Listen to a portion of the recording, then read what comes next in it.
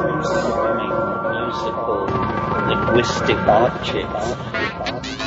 Elf machines.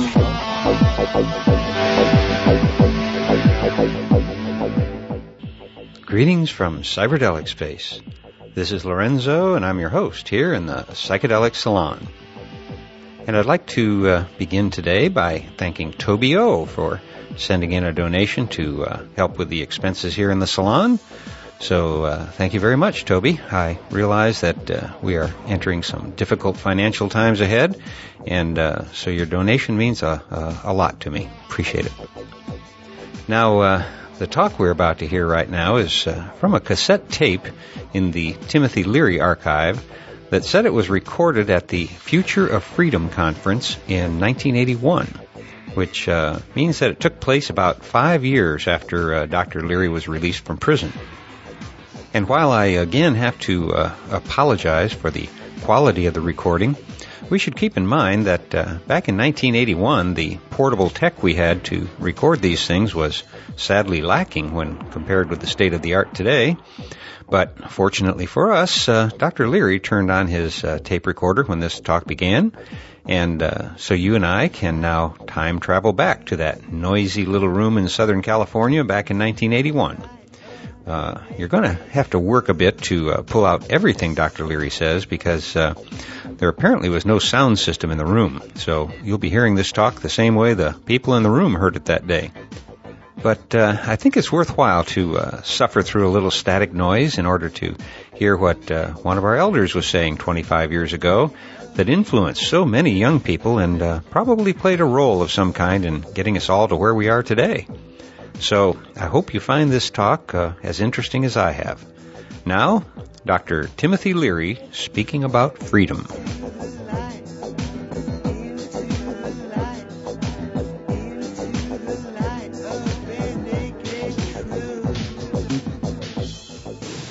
Dr. Timothy Leary.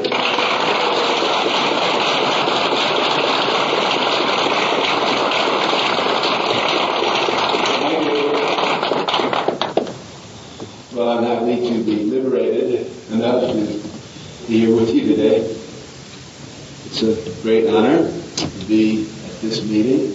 And I'd like to pay tribute to the wonderful women and men who organize these conferences. I understand this was bigger and better than any before, so may our tribe increase from year to year.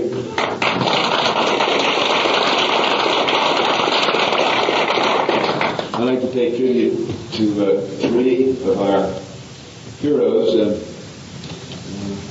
Carl Hess, of course, is glad to have him around. Nathaniel Brandman, represented by the Shulmans, and many others. I'd particularly like to pay tribute to someone who's not here today, Irwin Schiff.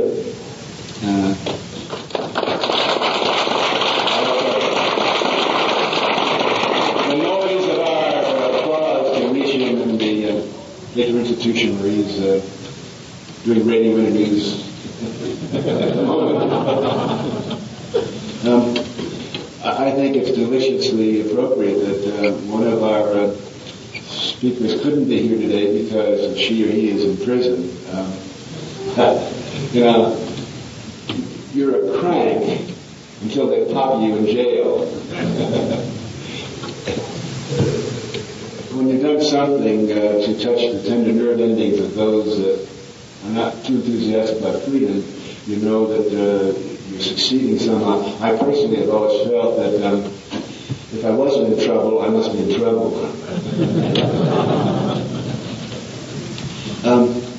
We are a special breed in this room, without getting too far into the sociobiology or behavioral genetics of the situation.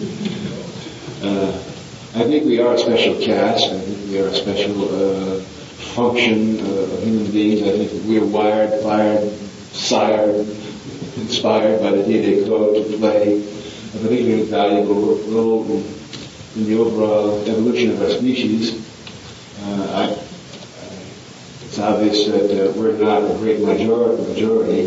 I think that libertarians and freedom lovers and troublemakers, frontier people are necessary for any gene pool or any species or any culture.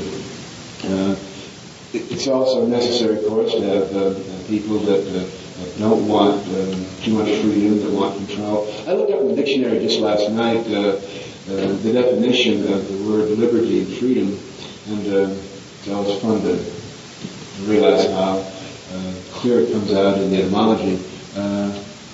Liberty is negatively defined as the absence of constraint or control by someone else. The second definition is liberty is the ability to make choices or options. We vary as human beings in our desire to avoid constraint, and there are a lot of people that simply don't want to have too many choices. Now, I think it's our function to reassure, to demonstrate, to illustrate, to shock, to electrify, and do everything we can to tell the rest of our species that they can be free, and it's secure to be free, and it's fun to be free, and it's intelligent to be free.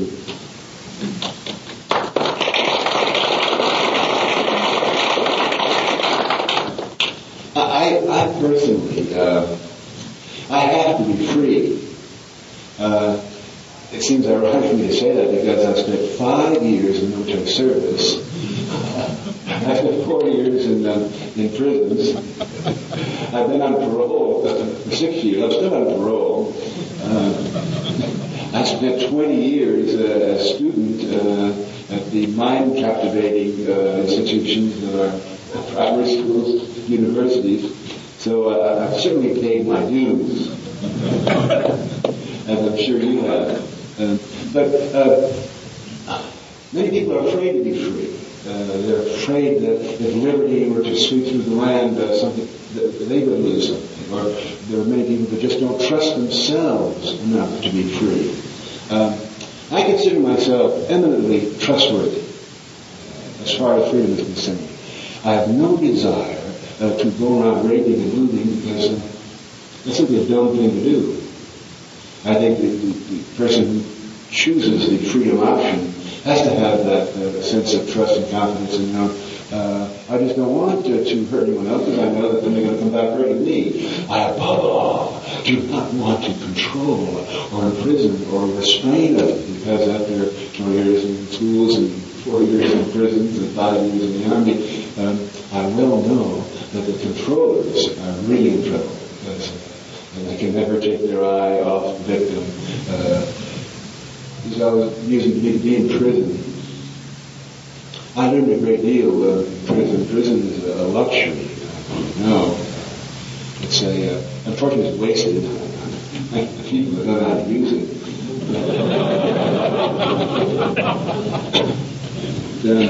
I remember so often sitting around in a prison yard realizing the total luxury of time. I didn't have to pay any rent, I didn't have to any phone calls, I didn't have to worry about erections, I didn't have to worry about bills, I didn't have to I did enjoy the sunshine, maybe do a little athletics, and read, write. And I look up and there facing the guns, always watching us, would be the poor guys that were in control.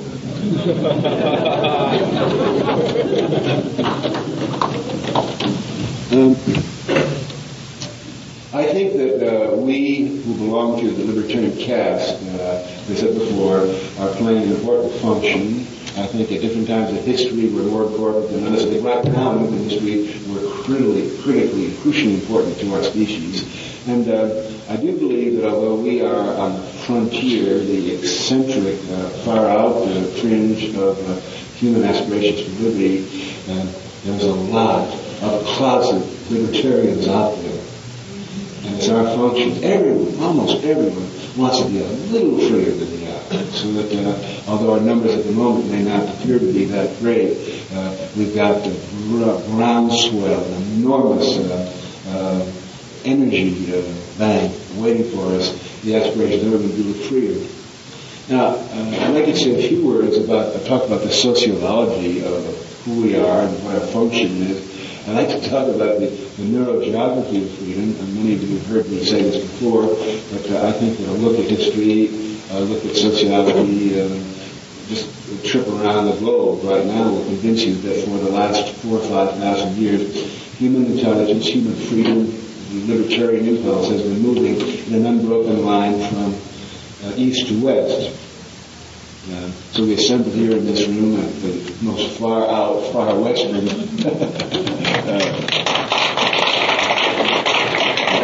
congratulations, we made the long trip. It is wonderful, to think that every one of us in this room owes our presence in this great country, free country, America, and in this room today to the foremothers and forefathers who had the sense in the past to realize that the intelligent thing to do was to migrate rather than stay back there and fight.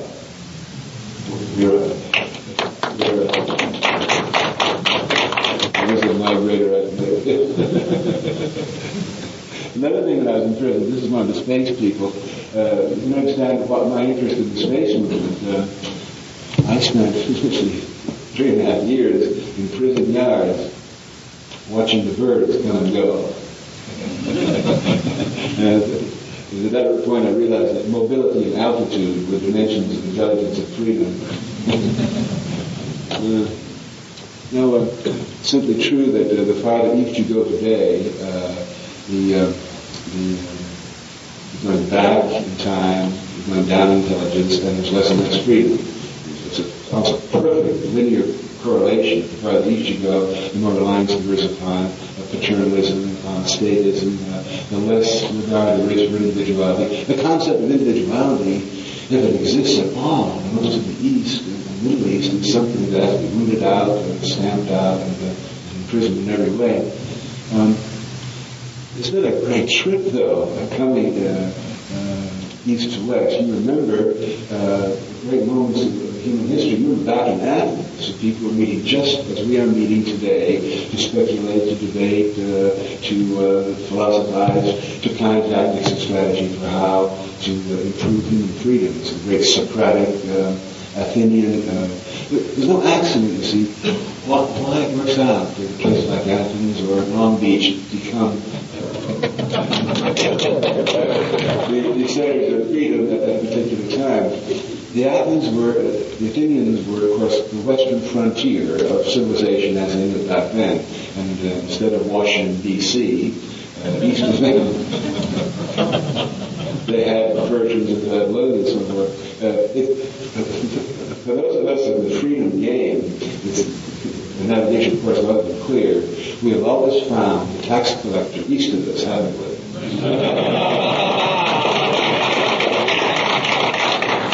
We have always found the secret police east of us and so forth. So the Athenians were there, and they had no danger of the technology of freedom.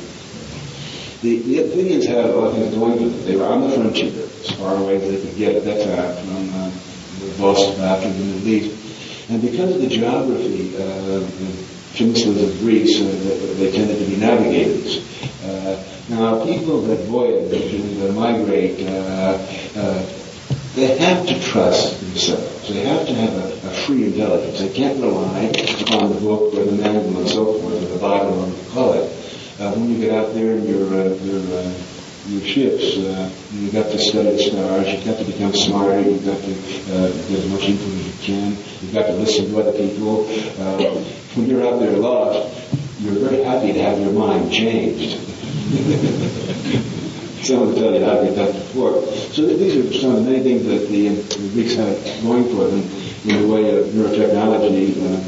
They simply were voyagers, frontier people.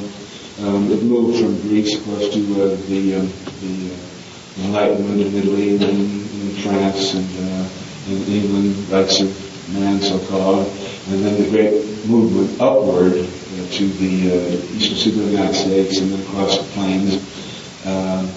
The obvious trajectory has been the trick of human intelligence and logic to get as far away from the man as you can.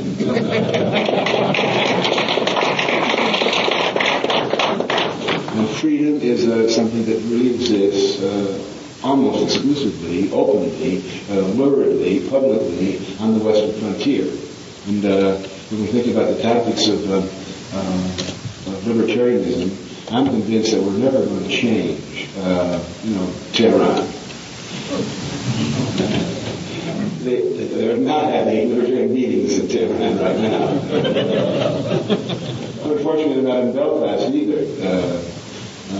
I think that 5,000 years from now, when we life-extended, space-migrating libertarians come back to planet Earth on vacations and see what's going on in the old world, we'll still find them in Tehran rioting and overthrowing the local Shah or hitting themselves and so forth. But the smart Iranians, free Iranians, will be with us. I'm convinced now that I'm Irish. I'm convinced that the smartest Irish and freedom-loving Irish have long since left Ireland. The freedom-loving, intelligent Iranians have left Iran. They're buying up most of Beverly Hills. That comforts me because it means that we're all together, and we in the Western Frontier are the forward probe of our species, and certainly the libertarians are going to be open to all input. We're talking about the future of freedom and technology. There's only one technology of freedom. It comes in many forms and packages and brand labels and so forth. There's only one technology, and it's the human brain, right? Human intelligence is the key. You got to be intelligent to be free. Certainly Jefferson taught us that, or mothers and fathers taught us that. The wonderful thing about freedom is that you never have it more than a second, and you continue to have to keep changing your mind, moving, looking around. That's the glory of freedom. We in the freedom business are now coming into our own. There's no question of it. Libertarians are, I think, we're more intelligent. Maybe they're chauvinistic, but as I said before, you simply got to be smart to be free.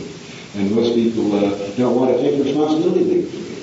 My God, it is difficult to have to maintain a libertarian position. I can understand why people are giving up and surrendering and turning over all their problems to the man or to someone. We listen to great theologians like Terry Bradshaw or Bob Dylan, and they tell us we have to serve someone, or they have to, they pray in the huddle, or Jesus is going to save us and bail us out of the mess. We all have that button in our nervous system. I think it has to do with the aging circuits. There's no question of it. We all have built into our nervous system circuits of submission. Forget it. Give up. Surrender. Why bother? It is difficult to be a libertarian and to get up in the morning, every morning, and figure it all out. Once you get on with the game, no one's going to solve the problems or explain it to us. We've got to discover gravity and levity every day. We've got to keep changing your mind. It is exhausting, but it's also stimulating, and it's also rejuvenating, because you are as old as the last time you changed your mind.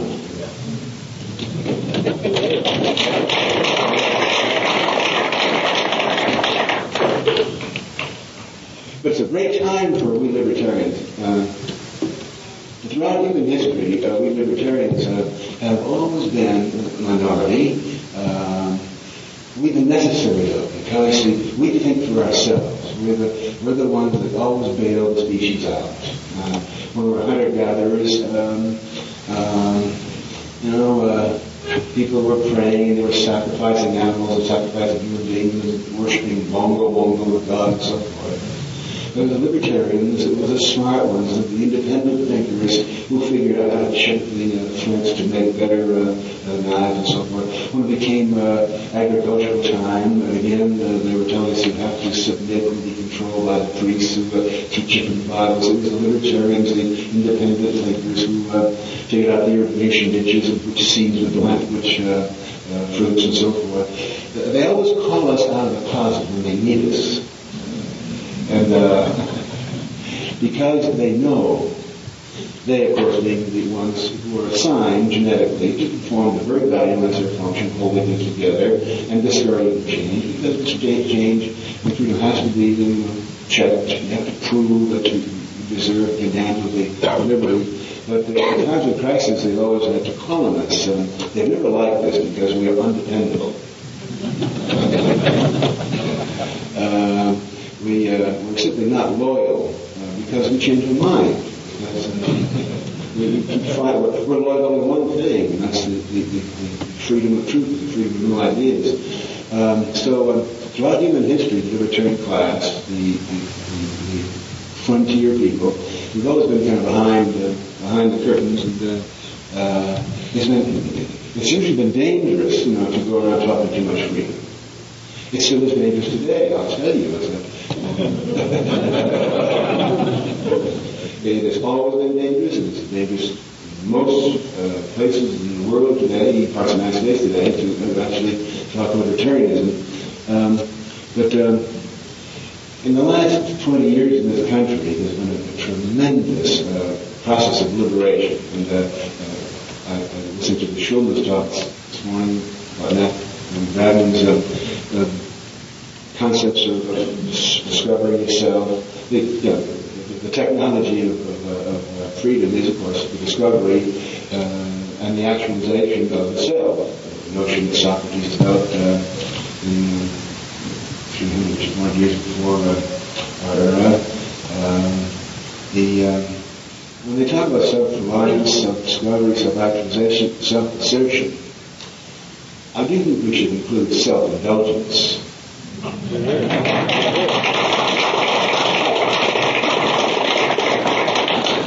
I love the word self-indulgence. Try it on your neighborhood controller. Of course, question of who's going to indulge who. We individuals are not supposed to indulge ourselves. We're supposed to indulge the state, which is a coercive mercenary operation. I think that you have to learn to indulge yourself, love yourself, appeal to yourself, find yourself attractive, laugh at yourself, before you can really do much for the rest of our species.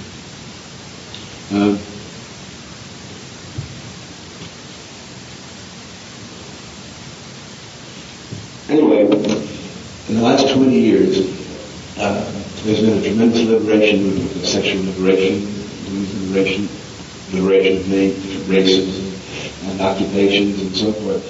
And the greatest liberation, the thing that excites me most, is that in the last 20 years, our caste has come out of the closet.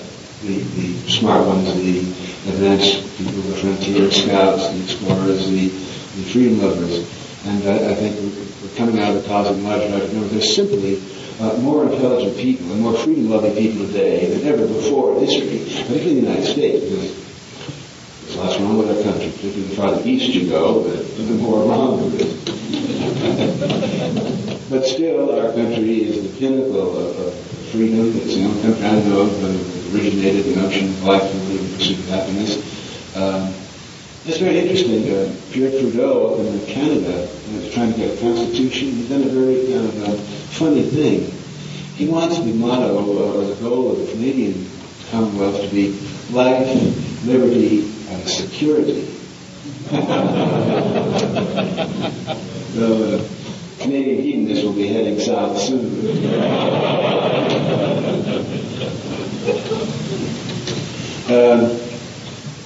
There are more freedom-loving people and intelligent freedom engineers running around today, and freedom technologists running around today. Of course, there are more of everything. There are more looters and rapers, and more heavy-lift hunter-gatherers around. There simply is more of everything. But there are tremendous signs of optimism for those free and intelligent enough to be optimistic. For example, Omni Magazine has become, in just 2 years, the fastest growing magazine in the country, dedicated to the application of human intelligence and scientific beauty. It's a wonderful combination of erotic science. For the last few years, I've seen one of my roles is to try to eroticize the scientist and scientize the eroticist. It's interesting that we often don't pay tribute, of course, publicly we should, to the people that are really in charge of the libertarian movement, who are the women. It's interesting that I read over that quickly. It's interesting that Omni Magazine was originated by a woman, Kathy Keaton, and she's made it, a glorious testament for liberation of human intelligence. The Scientific American, the various libertarian organs that are springing up. It's a wonderful time for us, and we've never been so badly needed. And I predict that the next meeting of this group will be twice as large and twice as significant.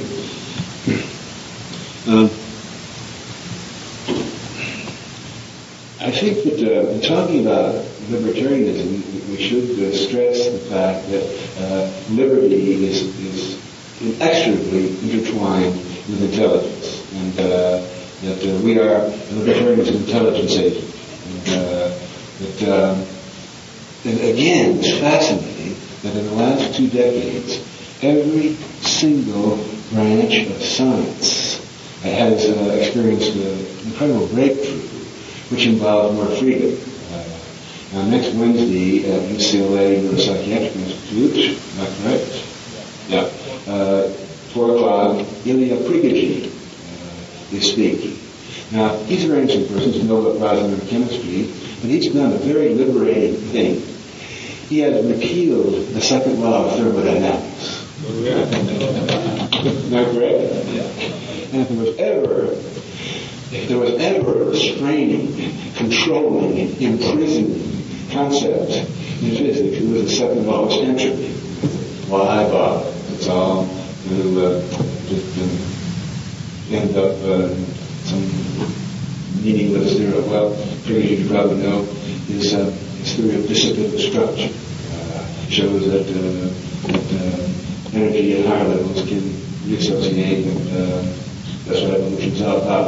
Now, the very word dissipative structure, that is not the name of the DuPont rock band. It's a Nobel Prize winner, saying, listen, we're not controlled and shackled by the laws of all these laws. Why do they call them laws anyway? It was like, the laws of gravity. We'll repeal that. It's that 19th century, there's a Protestant desire to get everything biblical and so forth, laws. But I'm delighted to know that we've liberated thermodynamics. In genetics, again, what a liberation. The greatest enemy of human liberty, the greatest terror, the thing that has coerced us and pushed us into stupidities and has seduced us into self-imposed captivities is, of course, the fear of aging and death. And I'm sure you're well aware of the fact that in the last 10, 15 years, our scientists have finally decoded the Rosetta Stone of life DNA, and our promising is that within 5 to 10 years we will you'll be able to clone yourself. Now, I call that liberating. It's very interesting.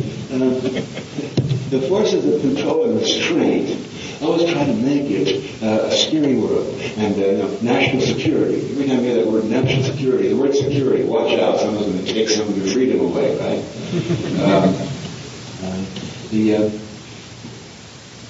The controllers, and again, I'm not putting them down.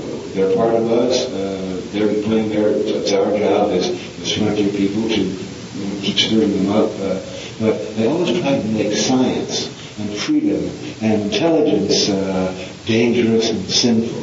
For example, every time they make a movie about some free person that has a new idea, like cloning, for example, what does that scientist clone? Does he clone 100 Farrah Fawcett's or 100 Mozart's? No, 100 Hitlers. Well, why? Because the average person has been taught to think that cloning is terrible because, my goodness, they wouldn't want 100 of them running around. Well, I personally think it would be a great thing if there were 100 Timothy Learys.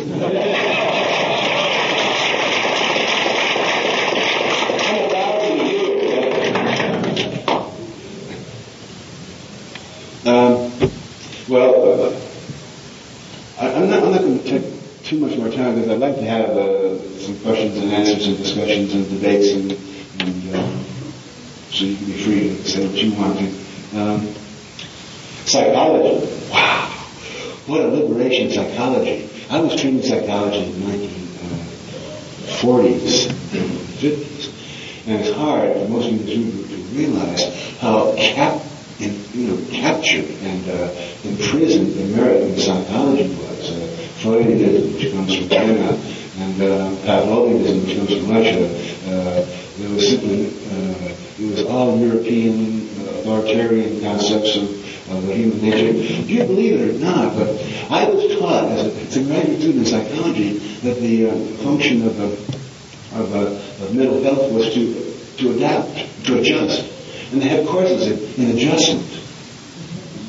If you look up in the encyclopedia, the definition of intelligence by Binet, it is the ability to do this and that with your mind so that you can adapt to the environment. And you see what's changing taking place. In the 1950s, an incredible liberation took place in that very basic concept of psychology, led by such flamboyant anarchists as Carl Rogers and Rollo May and Maslow and Rand and so forth. This third force of psychology, the humanist movement of psychology, the notion of inner potential. The notion of inner potential didn't exist when I was being trained in psychology. The idea that you could go within yourself, and when yourself, you were finding a cesspool of dinosaur, homicidal, rape, destroying, unconscious sewage and so forth. So that this tremendous liberating psychology is again part of the groundswell that we're all the great surf, the way that we're surfing, because we've all been liberated by that. They suddenly discovered that Heisenberg. They call it the Heisenberg indeterminacy. Now, that's again a negative of indeterminacy. Well, I call it the Heisenberg determinacy concept. Why? The problem is that the experimenter is always, creating or fabricating experiments, so that the experimenter is always in it. In other words, the experiment is not something that was dreamed up by the scientist, and therefore a system. Well, isn't that wonderful? That's not limited. That means that they now say that the universe is a state of mind, literally. That the universe is a information theory. The universe is simply an enormous net of brains, sending signals, and the function of the scientist, the function of the free, intelligent human being is to carve out of that flux of quantum foam the particular reality you want. So that we're getting down to the freedom of ontology. The notion of multiple reality, which was developed in the last 10 or 50 years, the drug movement, and then Castaneda, who polished it up and made it acceptable. Castaneda should get the Nobel Prize for fiction, right? The notion of multiple realities, what a liberating notion, Einsteinism brought back where it starts with the human brain. Your reality is different from mine. Not terrible? Who's crazy? You mean no? Wonderful. You got that. So I'm trying to summarize, and I'm not rambling. I know I'm brain damaged, and Time magazine told me so. I do suffer from short-term memory loss on occasions. But I'm not rambling now. I'm simply zigging and zagging ideas around the room. Everything I'm talking about has something to do with liberation of human courage and human imagination and human neural circuits. There are three liberating technologies that I wanted to really stress and underline today. We coined the acronym SMILE, S-M-I-S-M-I-L-E, or Space Migration, Intelligence, Peace, and Life Extension. And I'm going to tell you the truth. I don't see how you can be a libertarian and not be in favor of space migration.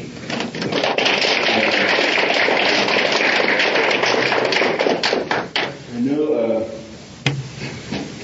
I come at this from many years before I knew about Gerard O'Neill and the possibilities of the space platform, where I realized it's simply going to be cheaper in 10 or 15 years to have 4.5 acres and a little house up there than it is in the outskirts of Long Beach. Because I had to have the Oasis and the L5 people, do the hardware, board stuff to show us me and everyone else that off-the-shelf technology is going to get us out there. I simply don't understand how any intelligent person cannot be a space migrant. We in the space migration movement think of ourselves now as kind of a grounded space. We're post-terrestrials, and we simply got to get our act together and build a bus or build a Greyhound to get us up there. I come by my space migration impulses. I think I've earned them. I've always was wanted to get as high as possible. Because no question of it, from high altitude, you simply see more. The trick is the navigational control.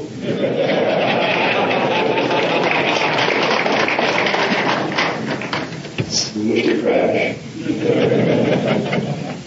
Don't get lost in the fog without some instrumental kind of. But when I talk about space, I'm going to say the moralists. It's those moralists that are always trying to shop for freedom. They're always trying to make it, sound as though libertarians are, we're going to do terrible things or something morally. I guess we don't have a sense of sin. Is that why? We can afford to be libertarians?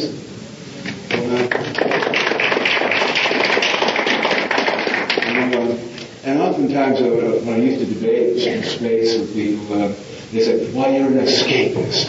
How dare you try to go off up there in the skies? White flight to the suburbs.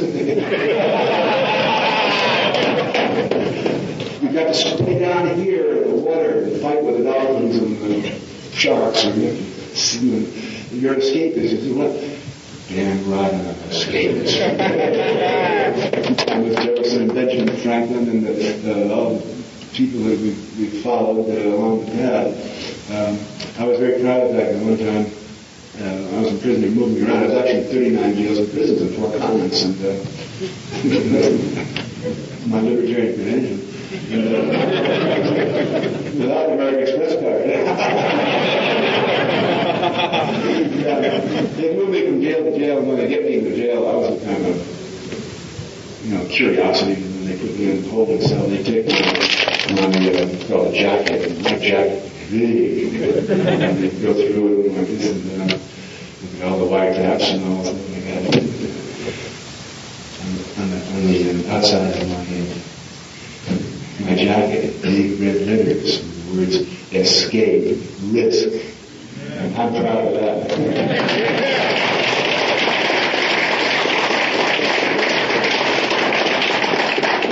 Because as libertarian tacticians, we must be aware of the fact that we simply cannot go back east and liberate people while they liberated. Now, some people genetically selected for such time travel backwards will infiltrate and try to decentralize a little bit back there in the east. But you're never going to decentralize New York City.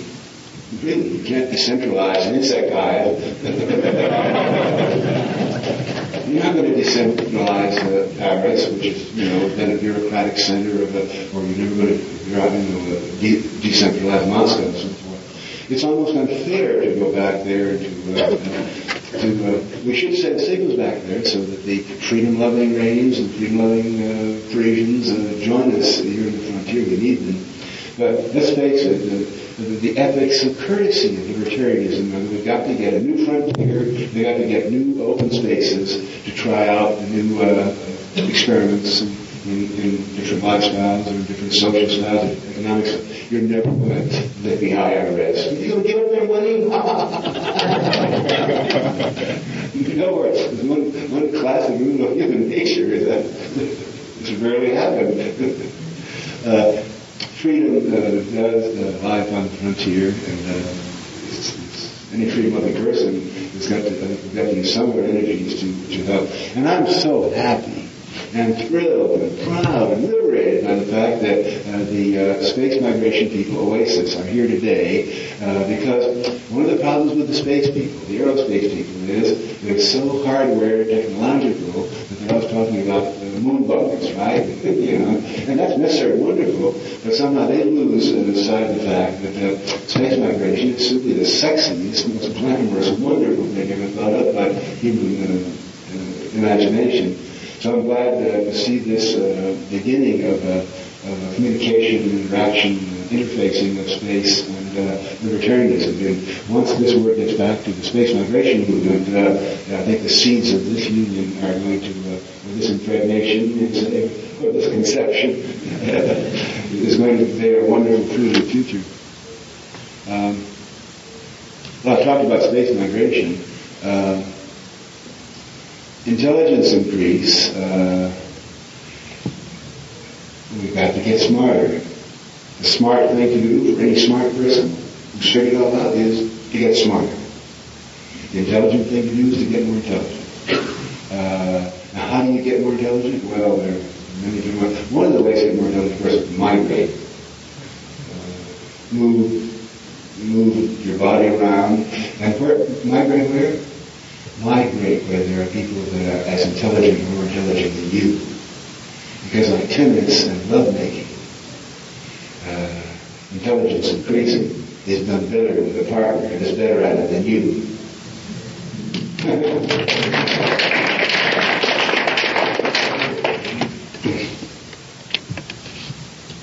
Now, we get to intelligence increase. I've said already that I think libertarians are smarter. I think we've got to get a lot smarter. We've got to use, there is the concept of, in libertarianism, it was one concept of hippieism too, that the way to be free is to lay back, maybe, and don't get involved, and to get a little cave or a little log cabin, and hunt and fish, and a little like that. That's nice, because you have the luxury of living a paleolithic life in the 20th century. And black people are doing that because we can watch them and listen to them, and they're going to learn things. But let's face it, the future of the human race and human freedom is not going away from technology. We've got to get a lot more skillful in our technology. The neurology, brain research, psychopharmacology. I know we've already said a word or two about drugs, so this is my obligatory drug commercial.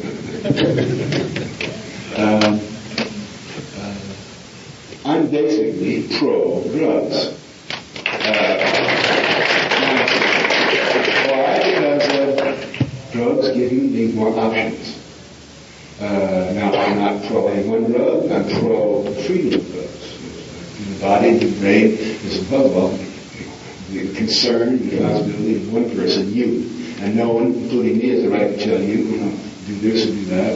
We can make suggestions, we can pass on navigational tips, but the frontiers of freedom are in the body and in the brain and the human DNA. It's interesting, it gets into abortion, gets into some of that frontier where it starts. And once you realize that freedom starts at your skin and everything goes within, I think you miss a great dimension.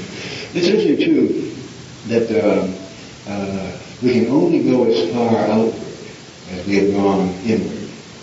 And if you study the sociology of inner and outer space in the last 20 years, at the time when America was really thrusting upward and we were putting our own seed on the moon, the height of the space program outward was the height of the inner space movement. people running around, going farther than every man had gone before within the streets and universes of their own brain. And this is not an accident, because as soon as the inner space movement began to cool out and let's relax for a while, the outer space movement, so that the pursuit of the new circuits and the new realms, the new frontiers of the brain, which are going to involve the intelligent use of drugs by those who want to do this as a form of liberation, is part of the package. I'm sure most of you understand and agree on that. The final thing I'll mention is life extension. I saw Dr. Roy Walter of UCLA 2 nights ago. He's one of the world's leading immunologists, DNA theorists, and they're going to have an inoculation against aging death in 2 to 5 years. So, now, how can you be a libertarian and not want to live for 100 more years? It's interesting. See, most of the anti-freedom control forces, that's all based on insecurity, fear, and the fact that you're not going to have much of a chance. Most people, even in the 20th century, even in America, even in California, still think they have one shot at rationing, one career. Or maybe a midlife crisis, and you can get a divorce and then you get another job. Imagine, we can tell people, since our function, libertarians, to tell people, hey, you can have space, you can have 4.5 acres up there, cheaper than, just get ready, help us in the space movement, and in 10 to 15 years you'll be able to swap your half an acre in San Diego for 4.5 acres up there. Custom planet out, just the way you want it. We got to tell them, freedom is wonderful, freedom is practical, freedom is glamorous, freedom is, and you can live. How about 100 years? Well, 100 years more? Isn't that liberating? 100 years more. Well, oh boy, I can take 5 years off and surf.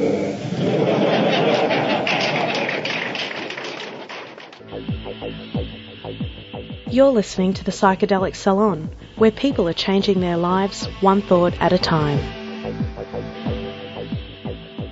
Yeah, that sounds pretty good. Maybe we should all take the next 5 years off and surf. Actually, that's probably what we should have been doing these last 8 years for all the good they've done us. But that's another story. However, before I say anything else, I first want to assure my friends and relatives in Ireland that I definitely do not agree with Dr. Leary when he said that he was Irish and that all of the smartest Irishmen had already left the land. The reason that my grandfather left the old sod was to find work. Now things are different. At least until recently, there were better jobs for smarter people in Ireland than there were here in the States. So I hope that all of our fellow saloners who don't live in California don't take offense at what I suspect was being said in jest. That said, I could no longer imagine myself living anywhere else other than on the California coast. It's a truly different vibe out here.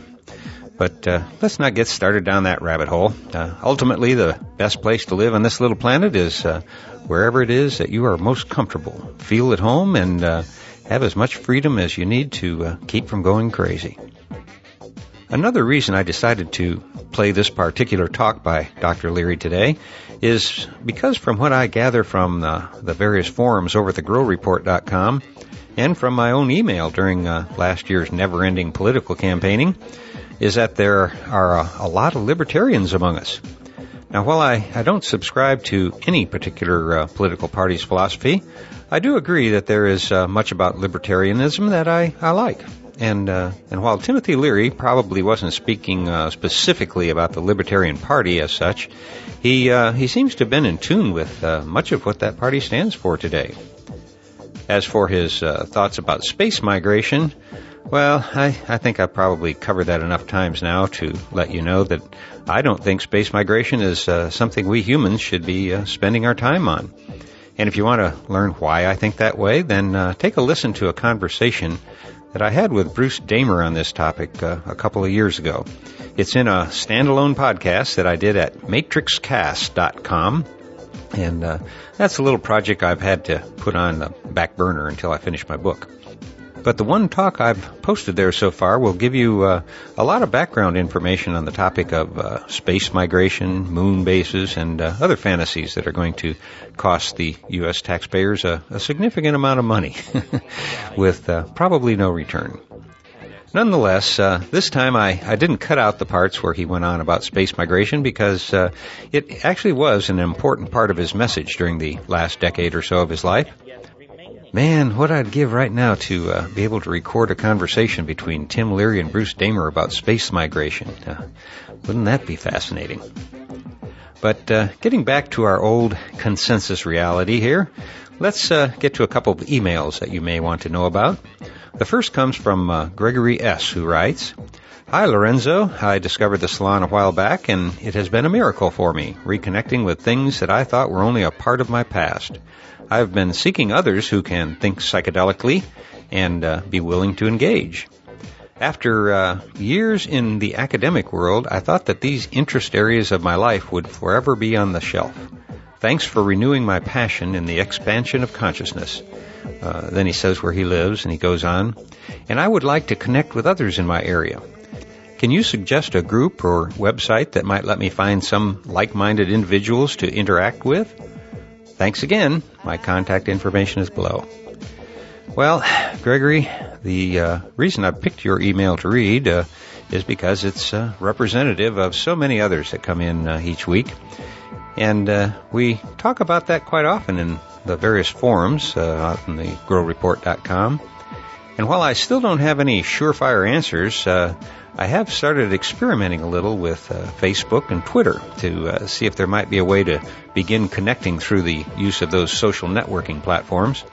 I'm still feeling my way around, but thanks to the help of fellow saloner Joanna D., who I believe joins us from Russia each week.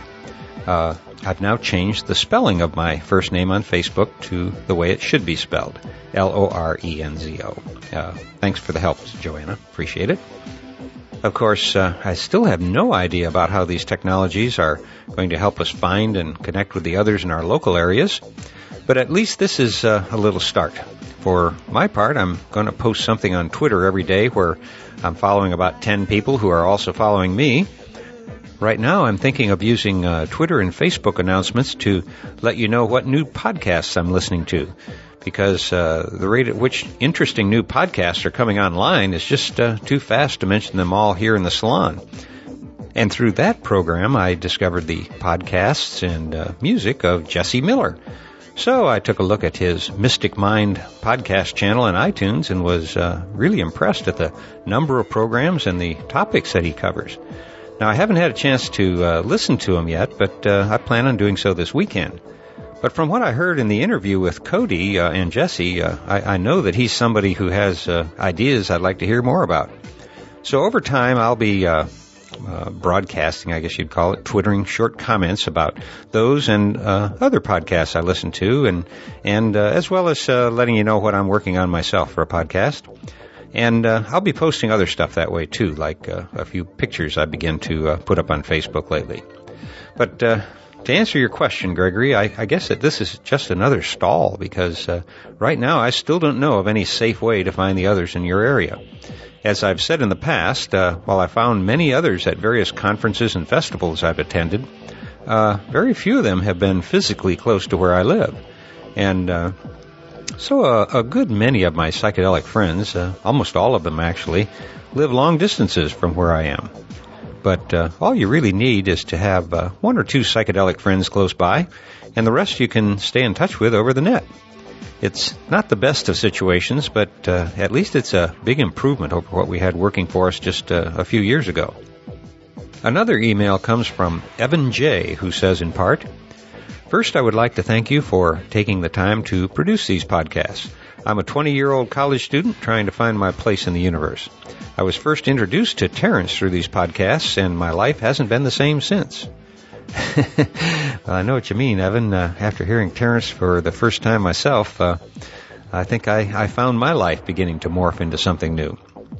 And Evan goes on to say, "I wanted to write in today and ask if you had any more talks with Zoe 7, or where to find some. Also, I wanted to ask if you've thought about producing one with Bill Hicks in it. I recently heard a soundbite in which Bill was talking about how it was our time to evolve into the compassionate race that we should be. It contains some very good psychedelic memes that I think would fit very nicely within the salon. Thank you once again for the time you've taken out of your life to spread these great vibrations. Well, Greg, first of all, thanks for the kind words.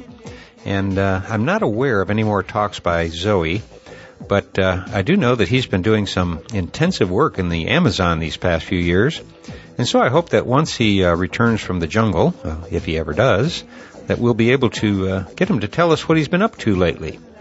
And as for Bill Hicks, as much as I'd love to string together some of his bits that are available on YouTube, I'm afraid that the copyright cops would be knocking on my door and telling me to remove the program from the net.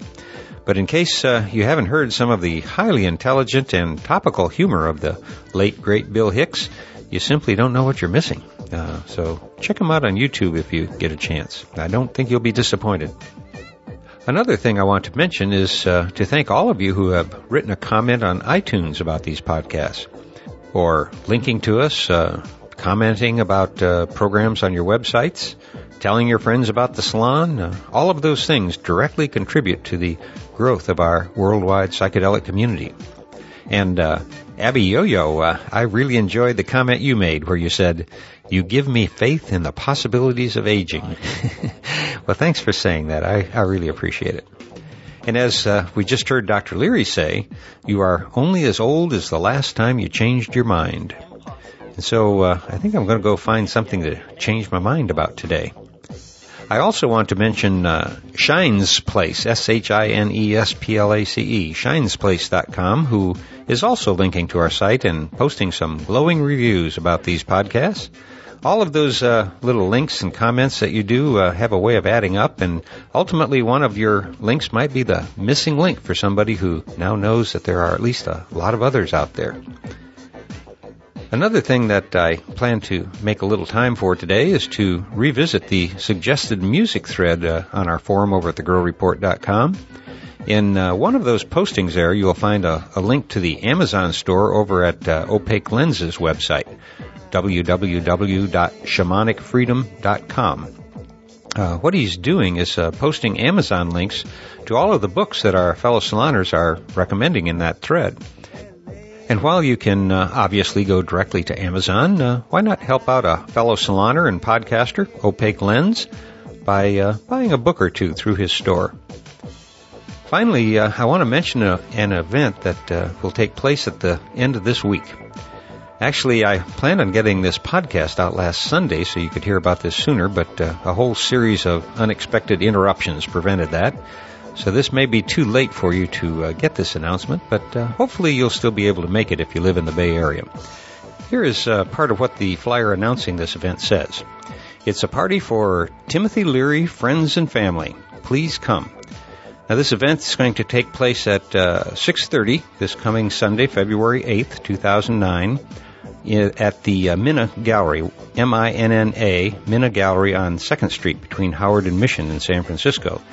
And there's going to be receptions, talks, a film. People like Ralph Metzner will be there, John Perry Barlow, Are You Serious? Zach Leary, Dennis Berry, Brewster Kahle. There's going to be a whole bunch of interesting people there. And also they'll be announcing the launch of several creative projects that use material from the Timothy Leary archives, such as this movie, The Terrestrials, which is a documentary that'll premiere right after the reception. And if you can make it to that event, be sure to look for Bruce Damer. And if he's got his voice recorder with him, particularly, maybe you can send a little soundbite to your fellow saloners. I'm hoping that there will be enough conversation recorded to provide an audio portrait of the event here in the salon one day. But in any event, if you can't find any of the others there, well, I don't know what to say, because there should be no one but others there. So if you attend, don't be shy. Introduce yourself to some people, and who knows, you may meet your new best friend there this weekend. And while I can't make it up to San Francisco for this event myself, you can rest assured that I'll be with you there in spirit. Now, as always, I'll close this podcast by saying that this and all of the podcasts from the Psychedelic Salon are available for your use under the Creative Commons Attribution Non-Commercial Share-alike 3.0 license. And if you have any questions about that, just click the Creative Commons link at the bottom of the Psychedelic Salon webpage, which you can find at psychedelicsalon.org. And that's also where you'll find the program notes for these podcasts. And for now, this is Lorenzo signing off from Cyberdelic Space. Be well, my friends.